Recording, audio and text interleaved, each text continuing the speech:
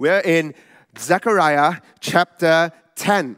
And I've entitled today's sermon, The Birth of a Nation.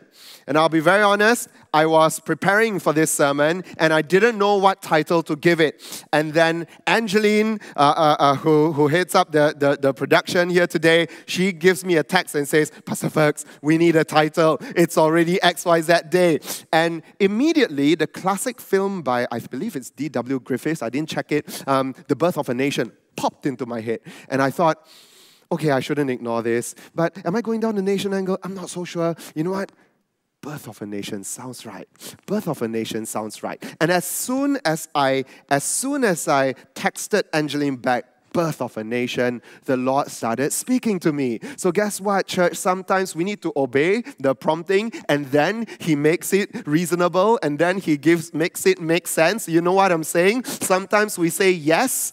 You know, and I'm not asking you to say yes to reckless things or illegal things, but sometimes the Lord just gives you a nudge and says, how about this? And you say, yes. And then He makes it make sense. And then I started to see that ever since God formed His people, He has been in the business of gathering them, of growing them, of giving them a unique identity, of making them distinct in this world and getting them to reflect His glory. And He did that with Adam, and He gave him a high calling. And He said, through you, right? He created everything. It's like a temple. He creates everything, and then the final piece that goes in is the image. Finally, the image goes in, and this image is there to show everything else what the God looks like. And so He puts Adam and Eve into the garden, and then time passes, people become numerous, they love a lie, and they stop loving one another.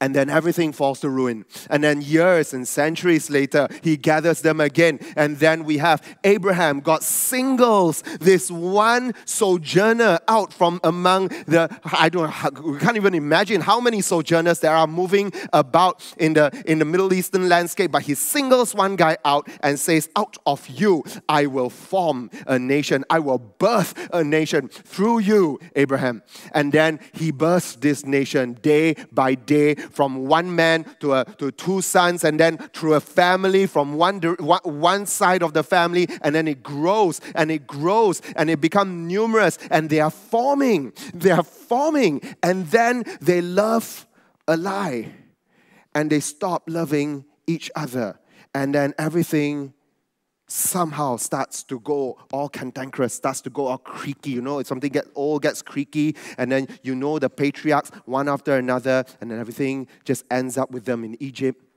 And then they spend some close to 400 years there in slavery. And then they go in as a tribe. They come out as a nation.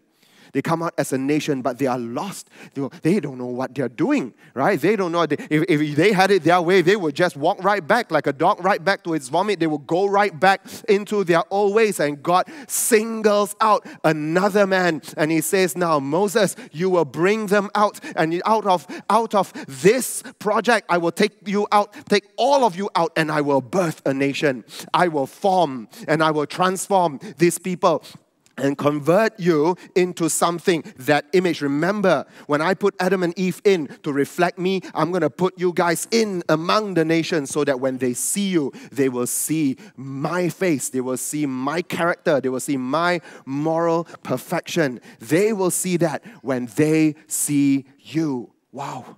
Hashtag no pressure, right? And then they grow and they go and they wander around and they love a lie. And they stop loving each other, and they bicker, and they fight, and they turn down God. And next thing you know, again, it all falls apart. Again, they have to restart. Again, God says, I'm going to be patient with you. I'm going to grow you again. And then He gives them kings. Even though He didn't want to give them kings, He said, I'm going to be your king. I'm going to be your king. They said, no, we want to be like everybody else. He says, that's not the nation I want to birth. I want to birth a different kind of nation. I want to birth a nation that looks up for their king, not look sideways for their king. And they said, no, give us a king, give us a king. And then he started giving them kings. And through King David, he started to say, I'm going to do this again. I'm going to do this again. I'm going to birth a nation again. And I'm going to draw you. And I'm going to make you numerous. I'm going to give you peace. I'm going to grow your tent and give you increase. And now, if you hold on to my covenant, then when the world sees you, they will see me. And then they grow numerous. And then they love a lie. And then they stop loving one another. And on it goes until they split into two nations. And then the northern kingdom is called Israel, sometimes called Ephraim, sometimes called Joseph. And that northern kingdom gets attacked by Assyria when they loved the lie and they stopped loving one another. And then they got captured by Assyria and they brought north.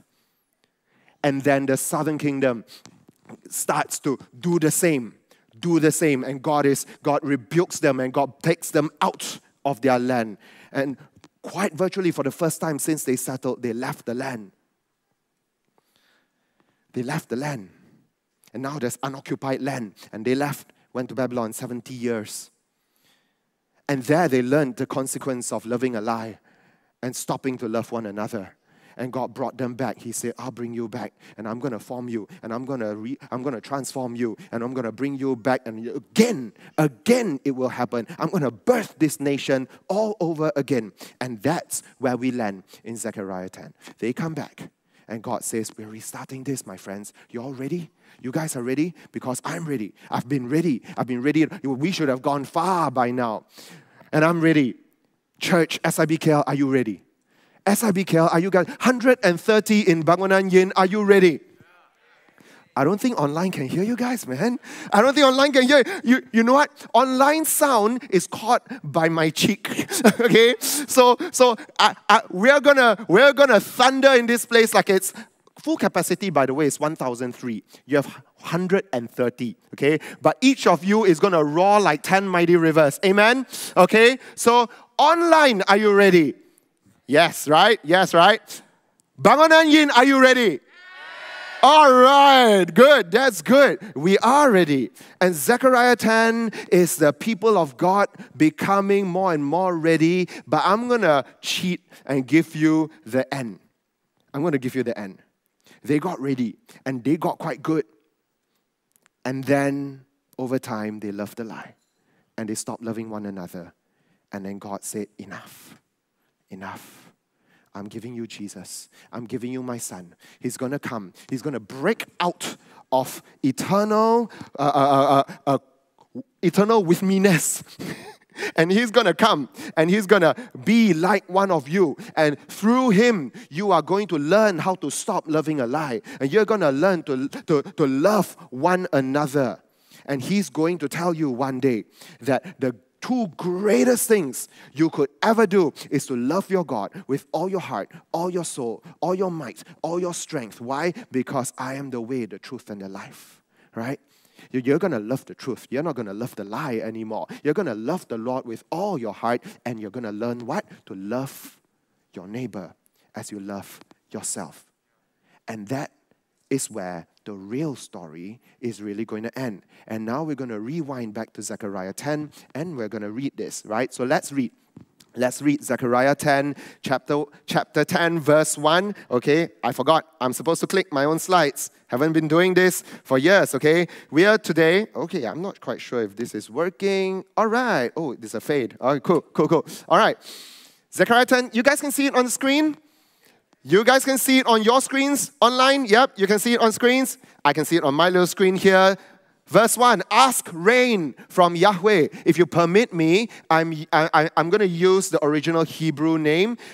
In your Bibles, it will be rendered as the Lord, capitals L-O-R-D. The original Hebrew says Yahweh. It's much more personal. It's not a God. It's a difference. It's like the difference between saying, I'm having dinner with my father versus I'm having dinner with Papa.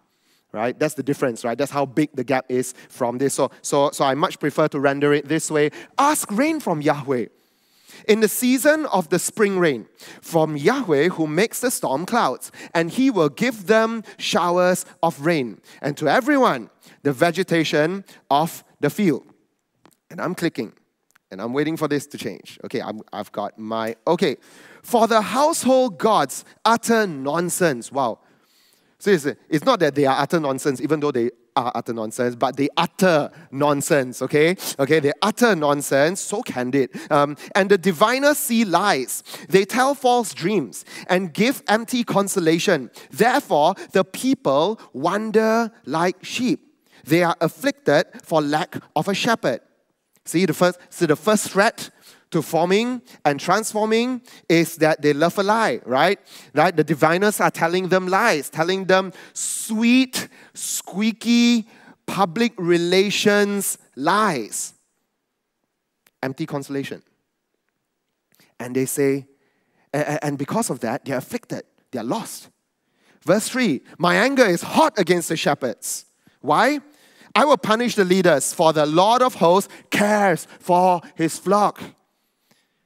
So they stop loving each other. They stop shepherding each other. They stop caring for one another. And God says, this is Yahweh Sabaoth, okay? Lord of hosts cares for his flock, the house of Judah, and will make them like his majestic steed in battle. Think about that. They are a flock. They are sheep. He's going to turn them from sheep into a majestic steed in battle, right?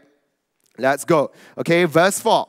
Verse 4. From him shall come the cornerstone. Who's this? Who's this cornerstone? 130 here. Who's this cornerstone?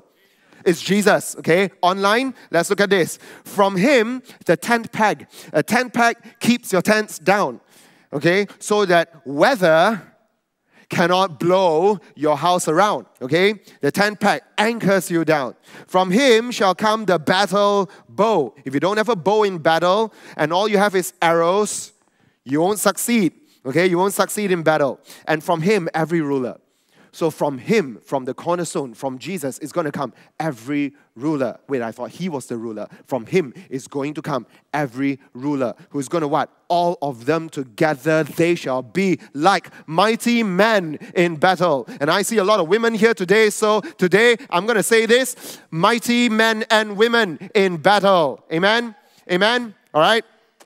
Trampling the foe in the mud of the streets, they shall fight because Yahweh is with them. And they shall put to shame the riders on horses.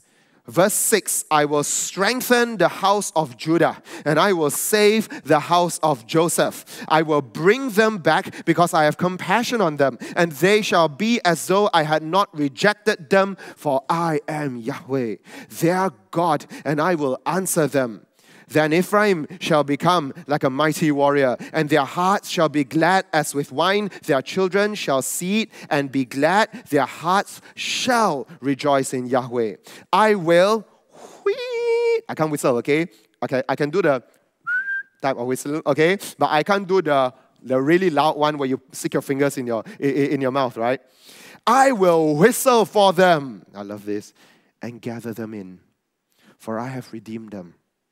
And they shall be as many as they were before. One day, you guys are going to be as many as you were before. Amen. Amen. Online, you guys are going to join them here, and they're going to be as many. You guys are collectively going to be as many as you were before, even more. Even more. Though I scattered them among the nations, yet in far countries they shall remember me, and with their children they shall live and return. I will bring them home from the land of Egypt and gather them from Assyria, and I will bring them to the land of Gilead and to Lebanon till there is no room for them. Somebody say amen, that one day the house of God will have so many, there will be no room for you. And then all the extras, Isaac Ling, please ask them to come to Sungai Buloh, okay? Until there will be no room for them there too, okay? And then we keep on keeping on, okay? He shall pass through the seas of troubles and strike down the waves of the sea. And all the depths of the Nile shall be dried up. The pride of Assyria shall be laid low. The scepter of Egypt shall depart. I will make them strong in Yahweh, and they shall walk in his name, declares Yahweh the Lord. Father, we thank you for this word. And I just pray you go ahead and use this word and turn it into real fire that forms and transforms. And these are my 2 points today. If there's anything you want to take home today, just remember Zechariah 10 is about the formation of a nation and the transformation of a nation. Now, I'm going to take you in a moment to the first verse. But have you guys heard, okay, here and online, okay, have you guys heard this thing where people say that the Eskimos have like some few hundred words for snow? Have you guys heard that? Well, I started to, it sounds logical, right? Because like, what do we know about snow? We'll have one word for snow, right? But they'll have many. And then I started digging around and I realized that actually that has been contested. It may not be true. Some linguists say no. But you know what? You don't have to worry about Eskimos. You can look at Malaysians. Now, I ask you, my friends, how many words, if you live in a Western country, how many words do you have for beancurd? One. You know what's that word? Tofu. Right? If you live in a Western country, beancurd is tofu. Any form of beancurd is tofu, right? But I'm a Hokkien, and I live in Malaysia, and beancurd for me, let's see how many we can do, okay? Is tau kwa. Beancurd is tau pok. Beancurd is tau hu. Beancurd is also tau ki, right? The skin, right?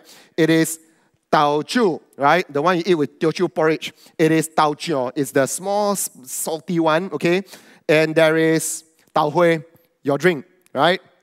So tau ge, no, tau ge doesn't count. doesn't count, okay? How many more? You guys can help me? 130 here. Can you all think of any other beancurd words? No?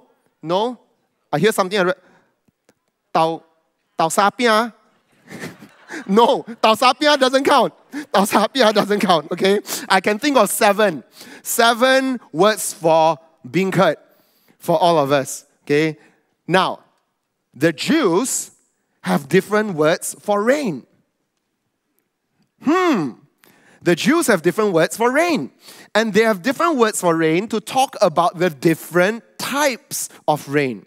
We've got drizzle and rain. Like, what do we have? Drizzle and rain. Okay, precipitate. Nobody uses that, right?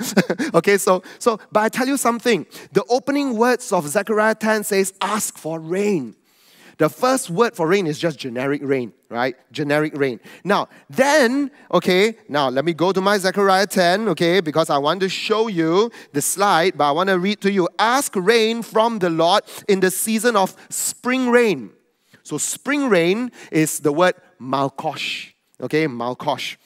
From the Lord who makes the storm clouds, and he will give them Geshem.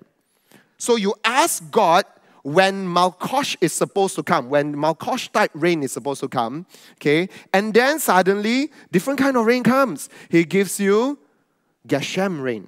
So what is malkosh rain? What is Geshem rain? Let's go back to the, I've got a visual here, okay? But if I can get the team, okay, cool.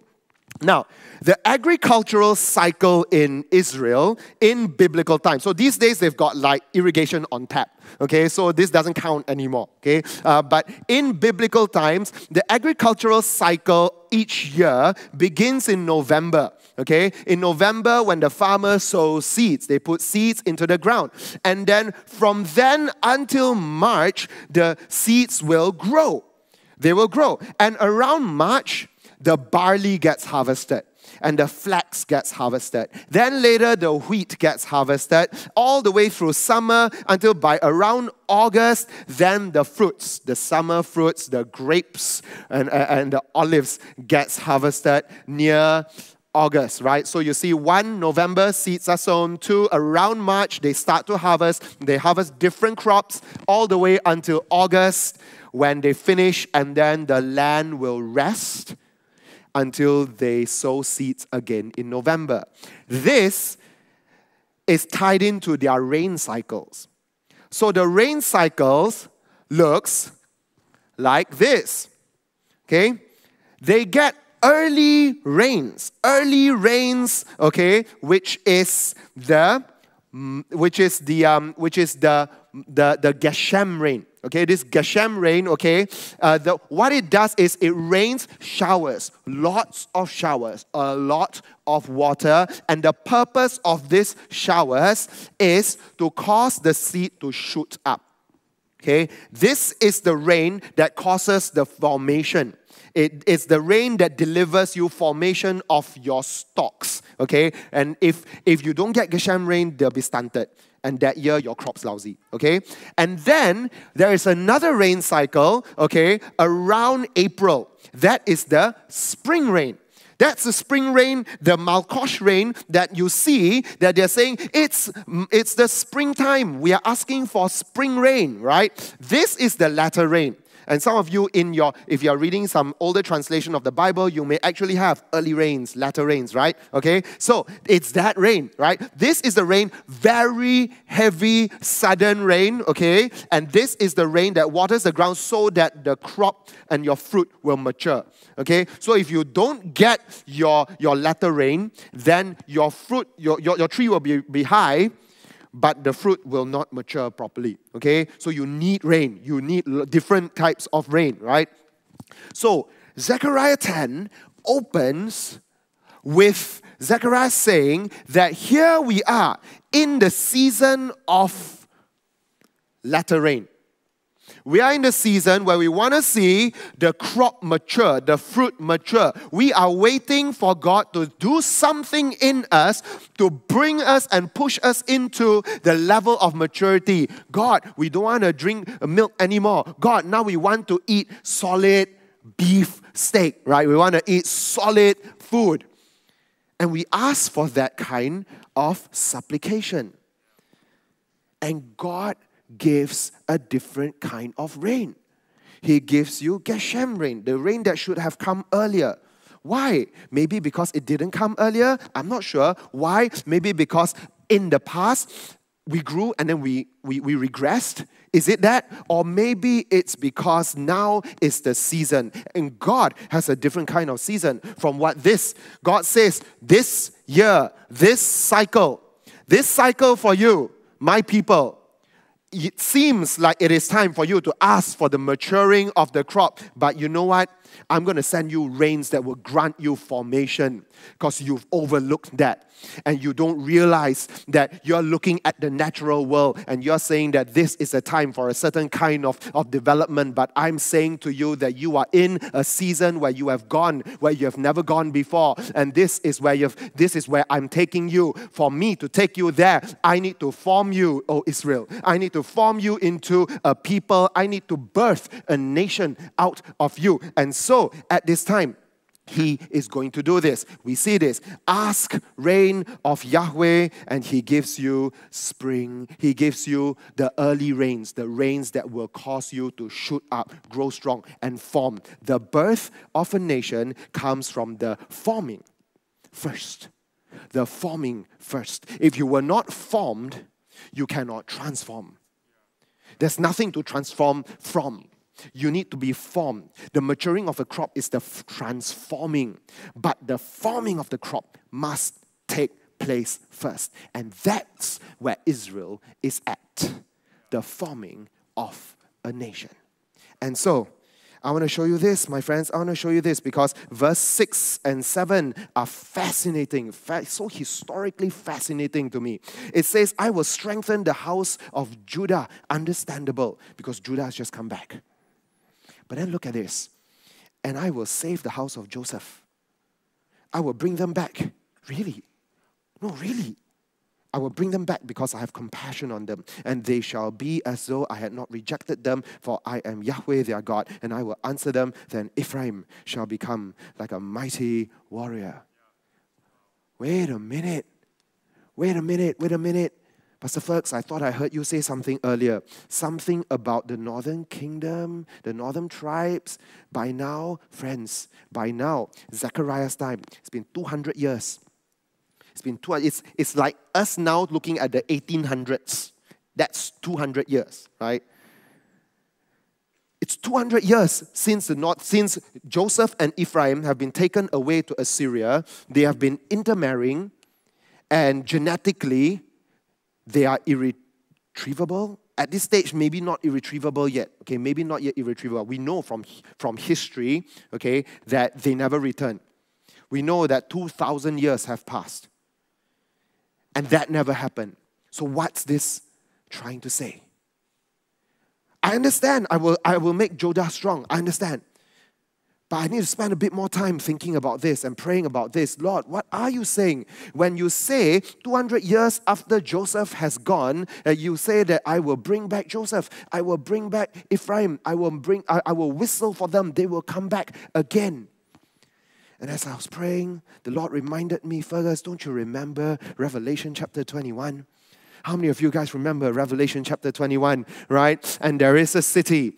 It is called New Jerusalem. And in New Jerusalem, which descends from the heavens, it comes down and it's a beautiful new city. And you know what? That's our eternal home, my friends. And in that new city, there are gates, and there are 12 gates.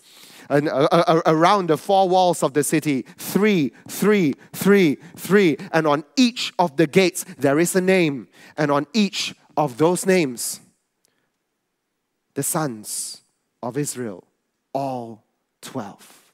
Every son has a seat at the table. I will form my people again. I will form my people again. So my friends, you can look into your Old Testament and see at one point Simeon disappears. You can look at your Old Testament and say at one point the other 9 disappear. And then you can look at the 144 and you say that Dan is not there. But I want to share this with you, my friends. You look at the very, very, very, very, very end at Revelation 21, and every son has a seat in the house. Every son has a seat at the table. I'm going to reform my nation. I'm going to reform my people. So my friends, I thank God that all the good things that got lost, even some of the good things, turn bad things, turn good things, turn bad things, that got lost, He has a perfect plan for them. And I say for them, but I really mean for us as well, because their story is really not very different from our story. You know, my friends, when you look at a chapter like Zechariah 10, it's like looking at, like, okay, so we've looked at Zechariah's time. We've looked at Revelation 21. It's like there's so many different things happening, and it's a little bit like looking at a mountain range head on. Right? If you look at a mountain range head on, you can't quite tell which mountain is nearer to you and which mountain is further from you. You might be able to tell from the color and from the placement, but you certainly can't tell how far apart they are from each other. Right? How far are my two hands from each other? You can't quite tell how many cm, right? Like you can't tell how far they are from each other because it's like this. But if I showed you like this, you can tell how far they are. So, my friends, sometimes when you look at Old Testament prophecy, it's a little bit like looking at a mountain range head on, and you're seeing things for now. You're seeing prophecy for midsection. You're seeing prophecy for the end times. And so let's go like this, okay? Let's go like that. And this is something I want to share with you guys that is helpful once you start reading lots of Old Testament prophecy, multiple fulfillment of a prophecy. Zechariah 10, some parts of it gets fulfilled right there and then. Some parts of it is going to get fulfilled later, and then others later. And then some parts of it are going to get fulfilled as their very end and last things. And it's hard to tell it apart when you look at it 2D from your Bible like this, like, whoa, I see everything. So I want to help you to see this. What's happening in Zechariah 10, okay, is this. Remember, I'm going to make Judah strong. I'm going to save the house of Joseph. And I'm going to make Ephraim a mighty warrior. Where do all these things come in? I shared with you just now. But let's take a look. Zechariah 10, okay, there are some parts of this where Zechariah and God is speaking directly to the people in Zechariah's day. Some of this prophecy is going to get fulfilled like right there and then. Right there and then. What? I'm going to whistle for my people. They're going to come back. They are going to come back. You know what? After this, more people started coming back.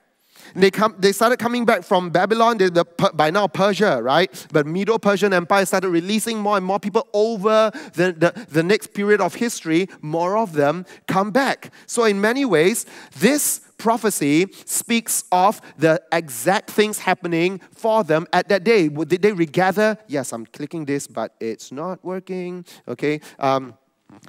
So more of them do come back. Some of this prophecy is working there. And I know when you hear this, many of you are going to hear shades like, whoa, Israel reformed in 1949. This is it. Like, I see it. It's all there, right? And I believe that you heard some of it last week when Pastor Chiu preached, and tomorrow Pastor Chiu is going to continue preaching. And I can't read his mind, but something tells me that he's going to touch on that a little bit as well, right? Because we know how much this is such a huge part of Pastor Chiu's heart, and he's passionate about it. And so I'll leave that to the expert, who is Pastor Chiu. Okay, but the one that I really want to help you see is that some 2,000 years after Zechariah, some 500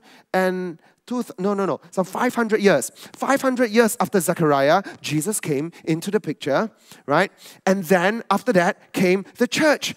And the church, that's us. I love this so much because that's us. That's every single one of us. And that's we are part of the fulfillment of the prophecies given in Zechariah 10. That's why I dare to say here that one day God is going to fill this space again, because I can claim this prophecy because it is for... Now you're thinking, sure not. Of course I'm sure, right? Because God has adopted all of us, Gentiles, non-Jews. He has adopted all of us through the power of the Holy Spirit to be His sons, by whom we cry, Abba, Father. Romans chapter 8.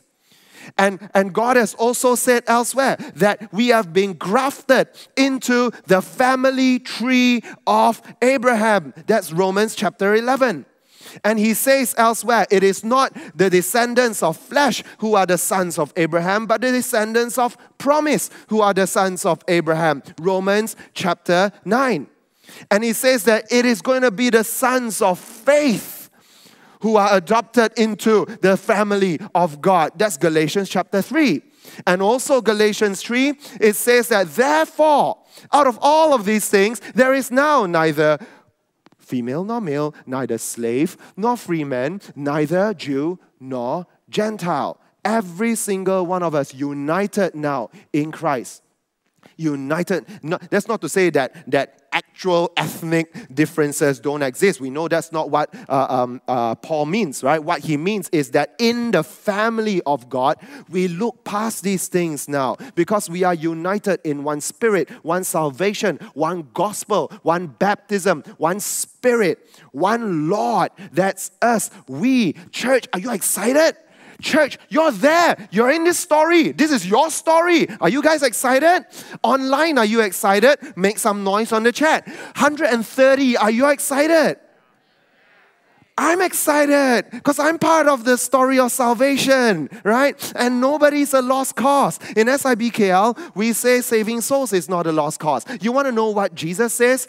He says saving Ephraim is not a lost cause. I'm going to save them one day. And He says saving the church is not a lost cause. Saving the Gentile nations is not a lost cause. That's why you and I are here today. Amen? And He says, you still don't believe me? He says, 1 Peter chapter 2 says that you are now a chosen race, a royal priesthood, a holy what? Nation. Come on, somebody shout out the praise to the excellencies of Him. Come on, church. Come on, church. I know we are a bit rusty. We are a bit rusty with this call and response thing. Come on, church. Somebody got an amen?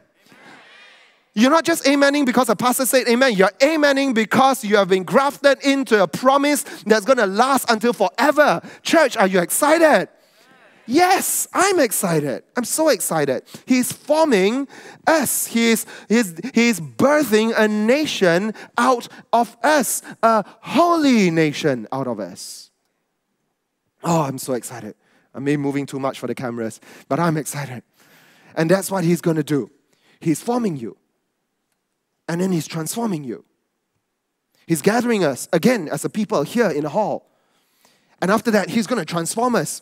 And you know what? It's not linear. He's forming and transforming us over and over and over again. Like we thought that while we were in the Babylons of our own homes, so to speak, that we were waiting to one day be regathered so that He can start the formation. He has been working on that formation. For the last 20 months that I've not been here preaching to you guys here, He's been working on that formation as well. And every Sunday He's working on that formation. And Monday. And today, I want to challenge you with this one thing, my friends. What is He doing in you? What has He been doing in you? I want to believe, because I see you here, I do believe. I don't just want to, I do believe that you are a resilient population. I believe, yes, thank you. I love that whoop. For those of you online, someone here say, woo! And I miss this kind of things in church. I believe you guys are a resilient population because we've gone through some 19 months of not being able to do this normally, and here you are still standing. By whose power? Lord's power. By the power of Yahweh. Why? Because Zechariah 4 says, not by might, not by your strength, by His power, says the Lord. He's going to regather, reform, and retransform you all over again. He's forming you. He's transforming you. But we must remember, because every time He did that with the people of old, they ended up loving a lie and they stopped loving each other. Over and over again, they kept going back to their old ways. And that's a grim reminder for every single one of us that the nature of our broken hearts and souls is that we are prone to following, chasing after every next shiny thing that dangles some kind of counterfeit hope that is more immediate, quicker into the bloodstream. But it doesn't last. It doesn't last. It's not real. It's not real water. And Jesus gives you the spring of living water. But you gotta be patient because that water rises up from the core. That water takes its time, and He's telling you, friends, don't go around shooting any kind of hope into your bloodstream that does not satisfy. But the people of the past, and we know from scriptures, even there'll be more people in the future, will keep on falling for a lie. And will keep on ceasing to love one another, fighting for themselves, jostling, fighting, ignoring, neglecting those who are weak around us. And that's why we have to remember that the Word of God says that the household gods utter nonsense. Don't listen to them. All these other things utter nonsense. Utter nonsense, and they utter nonsense. Don't listen to them. And then He gets angry with the shepherds. So many shades of Jeremiah 23. Jeremiah 23. Cross-reference Jeremiah 23. Go back and read. Right? Because Jeremiah 23, He says to the shepherds of Israel, you guys have neglected my people. And one more, even longer cross-reference, Ezekiel 34. Oh, Ezekiel 34. My gosh, one of my favorite chapters of the Bible, where He scolds the shepherds of Israel because you took the best sheep and you exploited them and you gained from them and you leveraged on them and then you spat them out. And I myself will come and shepherd my sheep, says the Lord. Wow. Then John 10:10, He says, I'm the good shepherd. I've come to shepherd my sheep. I fulfilled Ezekiel 34. I've come. And He didn't just fulfill Ezekiel 34. He fulfilled Jeremiah 23. And guess what? He fulfilled Zechariah 10. Zechariah 10, He's fulfilling it because He says here that what does He say? I will punish the leaders, for the Lord of hosts cares for His flock. What? I will make them. Somebody say, I will make them. I will make them. Not paksa make. Will buat, will jadi make. I will jadikan. Right? I will transform them. Not I will make them like, I'll make you. No, that's not our God. You and I know that's not Yahweh. He's never been that kind of God. I will make them into what? A majestic steed in battle. You know what's a majestic steed in battle? It's not a sheep. Sheep are known for their timidity, lostness, blur sotong. Right? Every day also must be like, oi here, and still like I saw this, there's this famous clip on Instagram, it's everywhere, right? Of this sheep where they're pulling the sheep out from the ditch, and they're like pulling the sheep out, and then the sheep comes out from the ditch, and he's so happy, and he's like, yay, boom, boom, boom, bang, back into the ditch, right? I love that clip. That's me, oh God, that's me. I'm sorry I keep falling into the ditch. And that's all of us. But you know what? He is transforming us into what? A majestic war horse. He's transforming us into an instrument, a vehicle for Him who's battling. God's battling. But we are co-battling. We are bringing His presence. We are bringing His might. We are bringing His battle into the battlefield. Who gets the glory? God gets the glory. Who brings God in? We bring God in. Who wants to bring God in? Say amen. I want to bring God in. Say amen. Amen. I want to be transformed. And that doesn't mean that we lose our sheepness before Him. Oh, I love being His sheep. Oh, I love being dumb before Him and just like, oh God, I'm so stupid. I love you. You're so much more wise than me. I love that sometimes because you know what?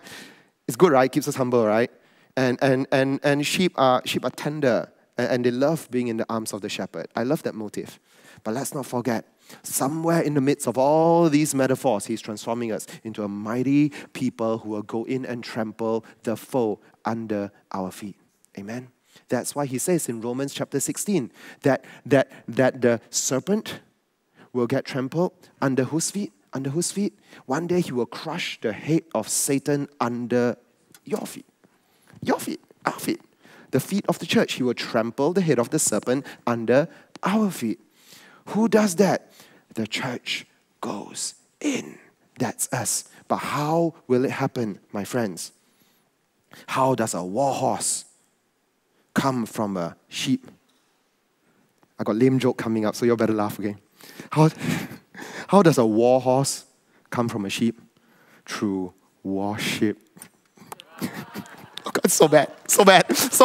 I'm sorry. Online, if you're fallen over your chair and you're dying in cringe, I'm sorry. But you can take that to the bank.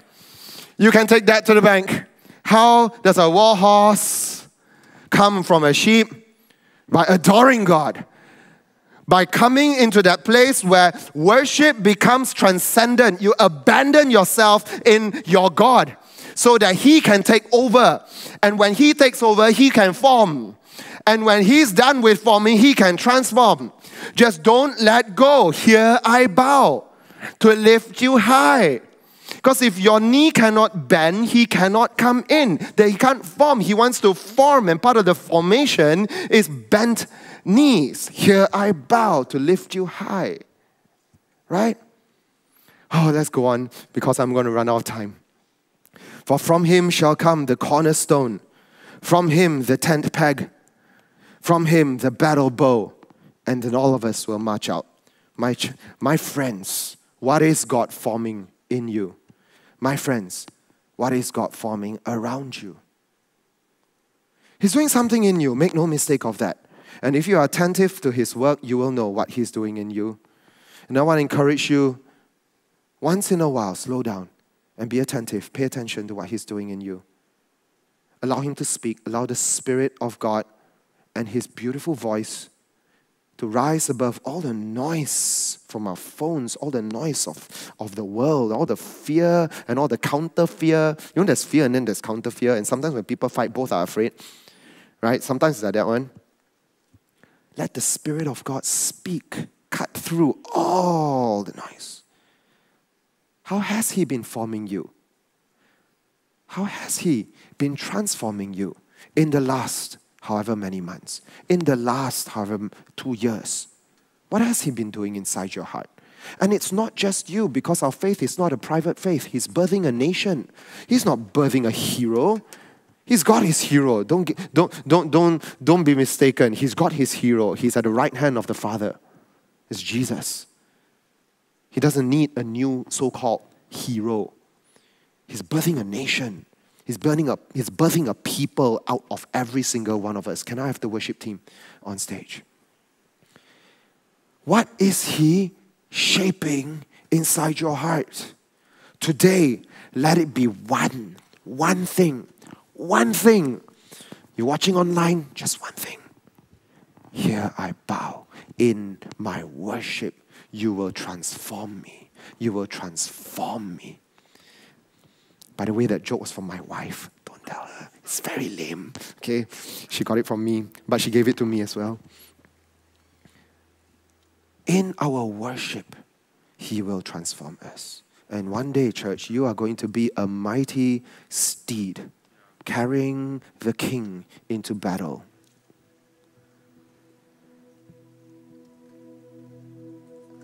As the music swells,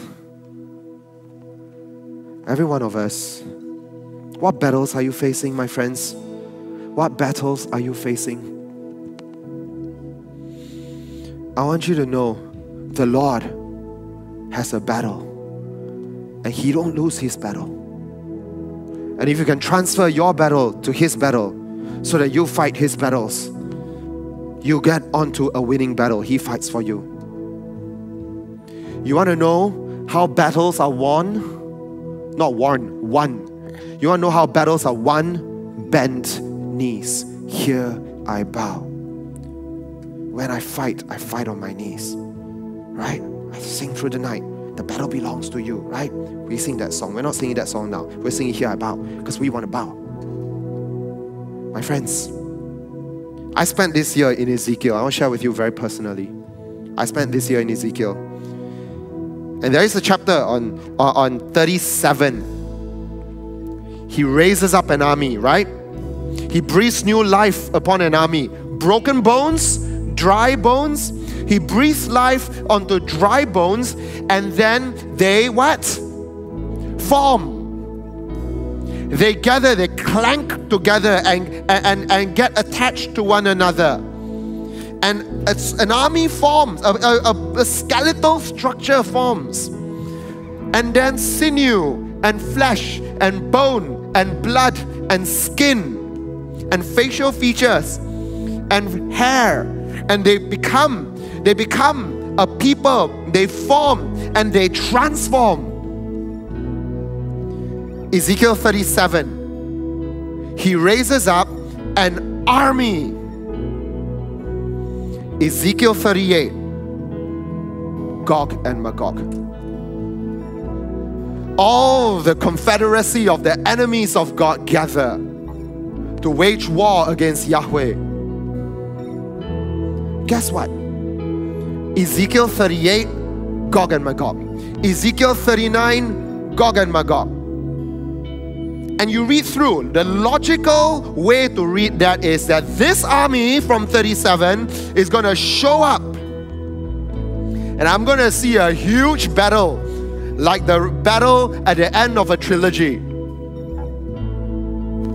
Go read Ezekiel 39. God sends earthquake, the mountains shake, the lightning strikes.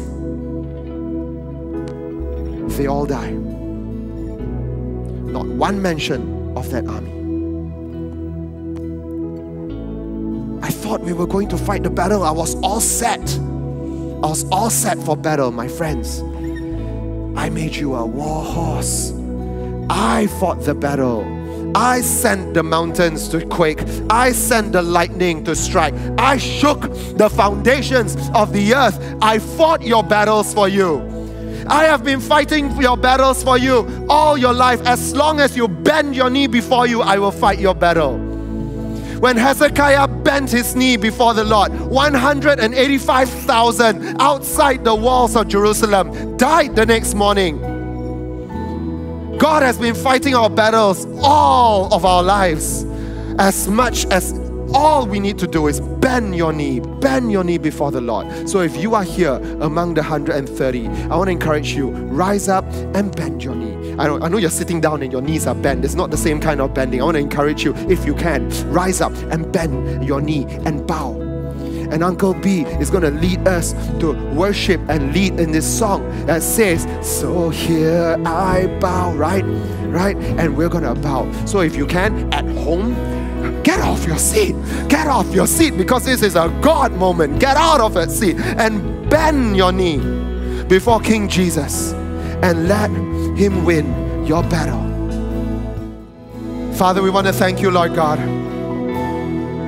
that you break the yoke of Satan. You crush the head of the serpent. And you raise up your people. You gather them. You form them. You transform them. You birth them. Shall a nation be birthed in a day, Lord? You are birthing your people in our midst, oh God. I thank you that in homes all across Klang Valley, Malaysia, maybe even in some parts of the world, right now, knees are bent before you. Form a new people. Transform us, Lord God, into the image of your Son. And Lord, fight the battle. Fight the battle. And we are ready. We, your mighty steeds in battle, are ready. We, your war horses, are ready. So friends, be empowered by the power of the Holy Spirit. Go out, go forth on Monday, go forth. This evening, go forth. Don't wait for Monday, go forth. And let your light so shine before all men that they may give praise to Yahweh, your Father. Now the Lord bless you. The Lord keep you. The Lord turn His face to shine upon you and be gracious to you. The Lord turn His countenance toward you and give you shalom. And all of God's people shout aloud, amen. Amen. Let's give God praise. If you're at home, give God praise. If you're 130 here, give God praise.